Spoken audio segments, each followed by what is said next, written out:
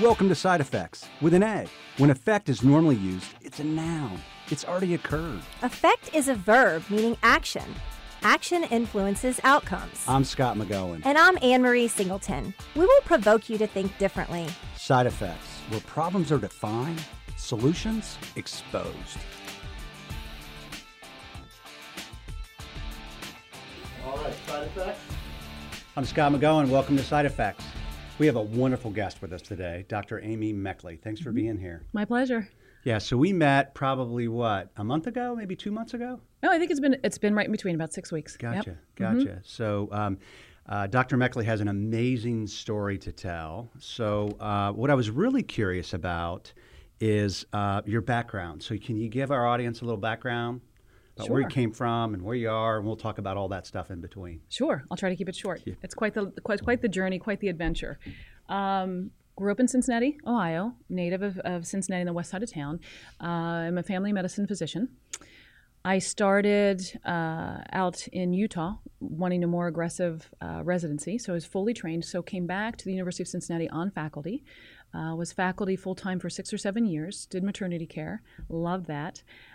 Decided, I think the theme throughout my career, never would have planned it this way, is looking at something and saying, I think we can do this better. And then that would just plant a seed in my soul, couldn't shake it, and would dig in deeper, lean in. And as I leaned in, saw different opportunities. So after that, I decided to go out into private practice. Was in private practice, so I've been in multiple settings: academic physician, two private practices, one with a 12-physician group where we were fully independent, the last independent primary care doctors of any significant size in Cincinnati, the Family Medical Group, wonderful group of docs. And at that time, before that, I decided to explore mind-body medicine.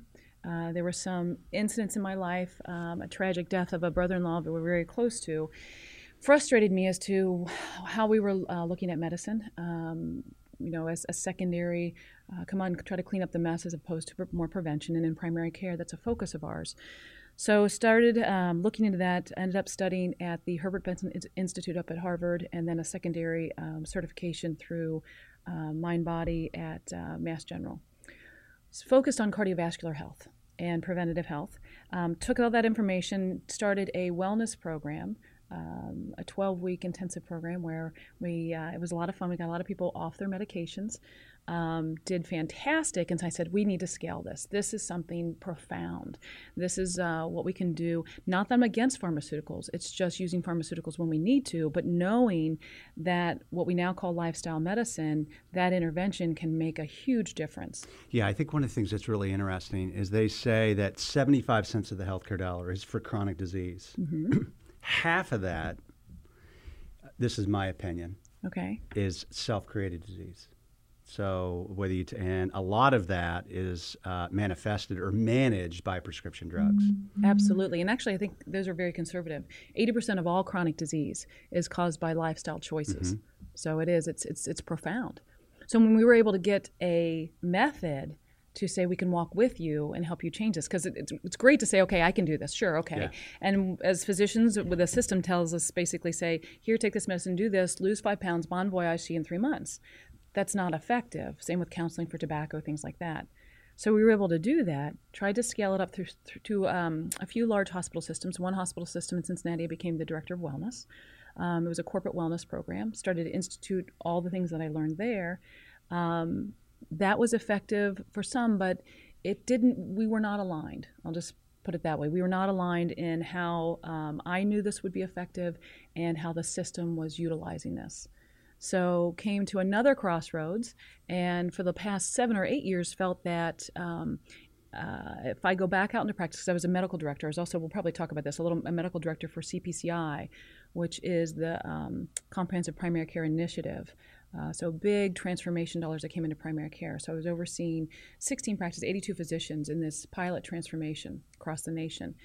Through that, understood the macro and microeconomics and the deeper business side of medicine. And through all that exposure said, okay, I think there's a simpler, not easy, but a simpler way for us to get to that triple aim. So when I first met you, one of the things, so I wrote down all this stuff. So I wrote down, she's really smart. So you talk about your experience and where you came from. And then, also some of the people you know. Mm-hmm. So I've listened to Greg Moody speak. Yes. We're really passionate about, patient attribution and introducing the medically homeless to physicians. It's such, one is for employers, it's an easier lift than all the other things that maybe we're trying to do. And I'm talking about engagement and wellness and biometrics. Is the first step would be to make sure that your employees have a relationship with a doctor. Yes. And, telemedicine. Not just a card-carrying name. Exactly. Yes. But a relationship. And we connect with our eyes. Yeah. So Skype and, all the mobile device, those are great, but you need a relationship with a physician. And then you said free market movement. And that's when my ears went up. I'm like, wow, I have to get to know Dr. Meckley. Can I call you Amy? Please. Is that all right? Absolutely. Okay. Yeah. I've got to get to know Amy even more. And then we started talking about your experience in this and then what you're doing today. But before we go there, I'm really interested in your relationship with obviously the governor and the program and Greg Moody. How effective do you think that has been in the state of Ohio? It's been very exciting. With all things that start, there has to be a lot of intention into laying the foundation. And I think some people were frustrated early on. They wanted results early on. Some employers, understandably, were saying, okay, we're investing in this. So the state was able to receive a $75 million grant, a SIMS grant from the federal government. So with my work that I was doing nationally with CPCI, I was asked to come on and help with that implementation of that grant. Greg Moody and his team, wonderful, laid a ton of very thoughtful, intentional groundwork, really important. Then became the implementation. So now we're seeing the results of that. And it's very exciting for what it could mean for primary care for the state of Ohio. You know what I love about that grant is I forget whether it be 14 or 16 states, multiple states were given that grant. You're right. And then let's just face it, some of them probably airballed that grant. But when you when you think about what the state of Ohio is able to do with our resources, so you pay taxes? Yes. Yeah, I do too. So part of that would mean that our money's involved in that. But it is. That's an important point. It's really important because what I love about the state of Ohio is because when we were talking to Greg Moody, hey, what's the next step? It's like, hey, how do we take this and how do we move this into other states? I'm like, that's the flywheel we're looking for. Absolutely. Best practices. We learned from Arkansas. Arkansas was one of the earlier states to have some very strong impact upon their population with what they were doing with their Medicaid population and the monies that they were getting. You stand on the shoulders of giants. There's where you're looking for best practices. Learn from them, implemented things in Ohio. I have other people that are now coming to me saying, tell me more about what Ohio did. We are really looked at in Ohio as one of the leaders in healthcare, which at first you're thinking, wait, it's coasts, it's here and there. No, it's right here. Because of our HIE, our health exchange, we had some foundational pieces there. Because of our region, every region is different, and we have different payers in this region, different large employers in this region, but they're doing really great things. One of the things, and it kind of ties a little bit to this free market medicine idea, is they're looking for important, meaningful transparency and meaningful data to get to the right person. There's a primary care report that they're coming out with. I apologize, I can't remember the exact title of the paper, but it basically shows your primary care doctors, here's your referrals, here's where you refer to the most, here's their quality scores, and here's their costs. So you can easily see, okay, here's my patterns, here's the effects of my patterns, and if I make some changes for good reason, not just for, somebody's going to give me a payment or somebody's going to, for actual what is in the best interest of my patients and what's the total cost of care, that is huge for helping us shift where we can make sure our patients are getting the right care, the good care, and then we're getting information back. Yeah, one of the things that was interesting that you talked about was, so you've got this new organization, right? Yes. So that you've started. Yes. Called Integrative Family Care, which was really interesting because I think one of the things that you had said was that normally it would cost a physician or a practice between 30 and 40% to hire people just to handle the administration of insurance billing. Approximately 40% of a primary care's overhead is strictly to that, collecting your money, collecting what you're supposed to get paid. So I go to medical school, and Congratulations. I didn't go. There's still time. Yeah, but if I went, then I've got do what you're doing. I've got this huge student loan, right? Right. Gigantic, epic. And then I Probably enter about $200,000 and $300,000. Yeah, 300,000. So then I enter this world, and then 40% of my overhead is just to handle the administrative issues, right? And I think one of the things that I liked about you is a lot of physicians just want to get back to just practicing medicine and taking care of their patients. Doing what they're trained for. Right, and they have this economic burden of, hey, how do I handle the next steps of this? So when you talk about what you're doing now with your practice and then integrating employers, how's that going? It's going really well. Yeah. It's going very well. So through this and through I always tease, and I was actually just talking about physicians, teaching physicians about well-being. I say we all have a backpack. And through our lives experience, we put things in our backpack and you don't know when you're going to pull them out. So I have a very full backpack and I've been blessed to have this journey. But one of the things I realized in doing a lot of the work that I did nationally and locally is the power that employers have. Because who is paying for healthcare? It is us as individuals through taxes, as well as directly out of our pocket, and employers. The payers that we could call the payers, which are typically the third-party insurance companies, are people who distribute that.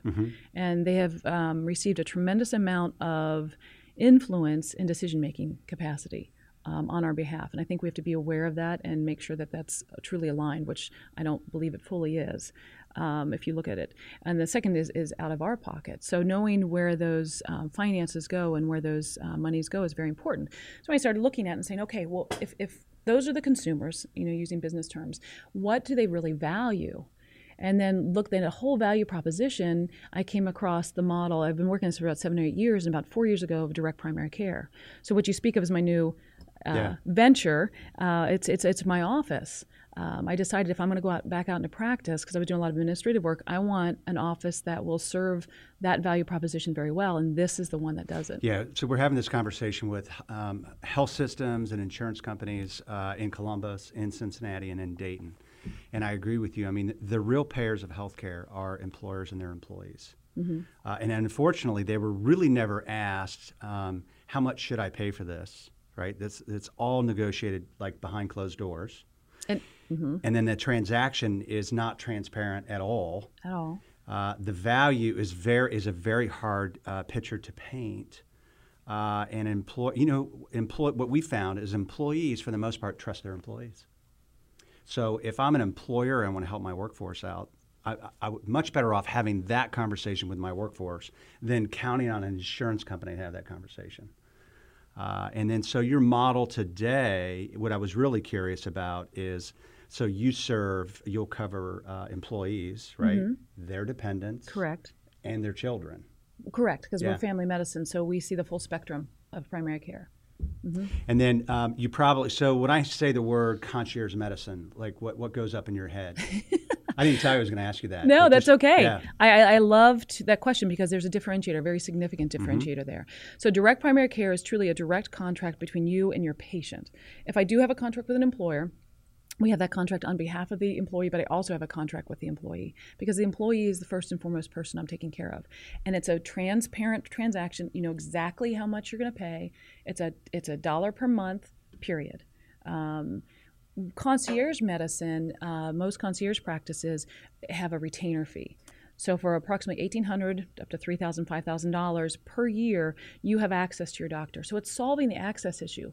But on top of that, they fully bill insurance. So you're paying additionally for that. And so it doesn't really shift at all the total cost of care. That's what I loved about talking to you. And you're exactly right. So a lot of time, one is you want to physically meet your patients with your eyeballs. Absolutely. You want a relationship with them. Once I have a relationship, then there's convenience. Exactly. But only after we have that established relationship. I want to connect first. Yeah. And then a lot of the other models, you're right. So I pay a quarterly fee, a monthly fee, and I go see the physician, and they'll still charge. They still take your insurance. Still take the insurance. And process, right. Whereas your economic model is it's one payment per month. And I'm not going to bill the insurance. So this would be really interesting for employers that are self-insured. Absolutely. So you talk about 20% of the healthcare cost is normally done, whether it be physician-based, could be outpatient-based, but a large majority of that is for office visits that are being clipped against your plan. So, hey, is there a way to levelize that or mitigate that, receive better care, right? In my opinion, and I think you would agree, right? And a more sustainable economic model, and somebody that really cares about the wellness of their workforce. Right. So you don't have to worry about a wellness dollar on top of and now I'm going to do a wellness initiative for my employees. We are the wellness initiative. Again, with family medicine, we take care of the whole person, and we sit down and do health goals and health plans. I want to touch on quickly something that you talked about that I think is really important. The value proposition for the employers, especially the self-funded employers. When you have a patient in a direct primary care practice, we're looking at anywhere from a 10 to a 38% reduction in total cost of care in year one. That's year one. Most things that we try to do, we're trying to bend that cost curve. So we're talking about year one, it is a significant difference. So, for somebody who's spending $3.2 million of their self-funded money into healthcare, we're talking 10 to 20 to 30% in year one comes from utilization of ER, comes from urgent care, right-sizing medications, all these things that we can do when we have time to sit one-on-one with the patient. Well, and the other thing that's really interesting is, like I love Fitbits and some of those other gadgets. They're effective and somewhat sexy for some. For some and most, yes. But what I can do as an employer is I can have a conversation with you around what I think or what data is telling me what's important for our workforce and our current disease state in our workforce. On top of that, you don't want every employee. You don't want them all. No. So now we're able to silo, right? Here's what it looks like when everyone just stays normal. And can I say free market movement? Here's what this looks like under this model. And now we can compare the two. Absolutely. And that's where we're lost in data, and we have data to have data. We want knowledge. And when I talk about quality initiatives, and I do a lot of work in one of the quality metrics for the whole systems, and I do believe we need multiple systems to take care of the whole population. This isn't the answer. This is a significant answer for self-funded employers and for patients who are just saying, I want this kind of care, and it's available to you. But the number you should be looking at is what is your total cost of care year over year?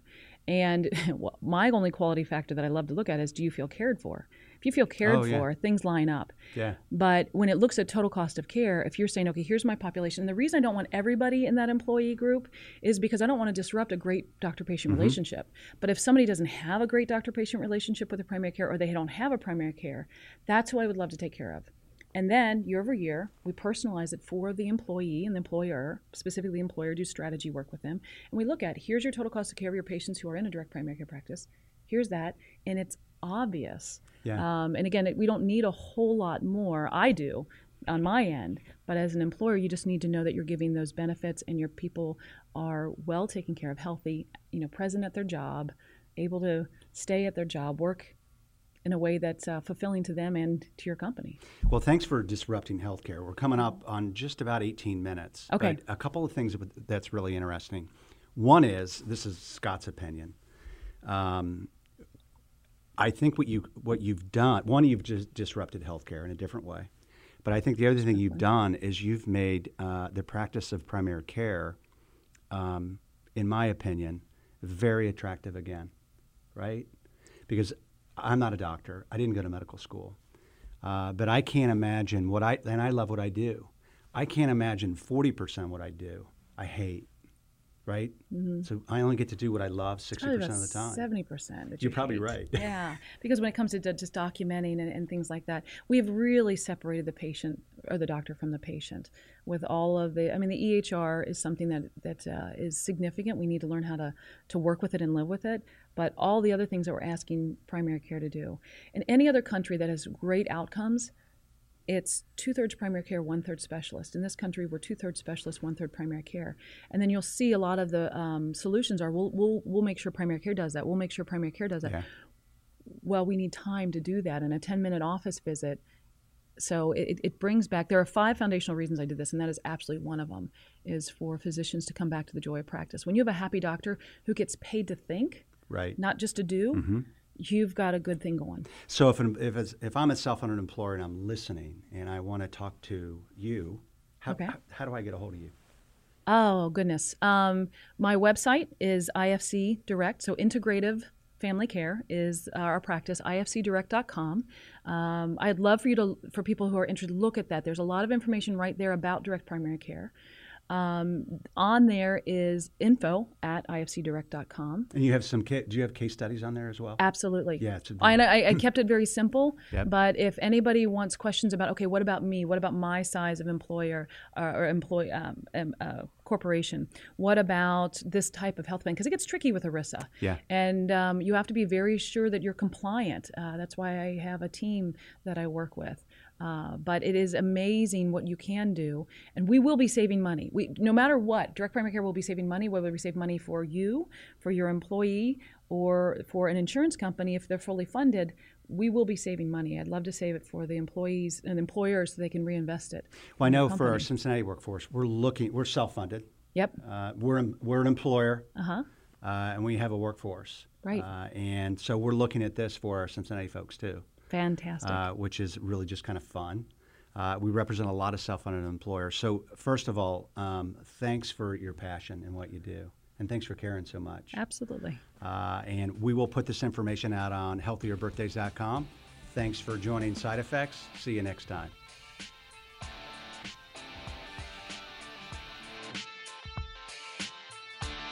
Thanks for listening and opening your mind. If you're interested in learning more, you can reach us at scott@healthierbirthdays.com. Or Ann at healthierbirthdays.com. We hope you'll join us next time on Side Effects.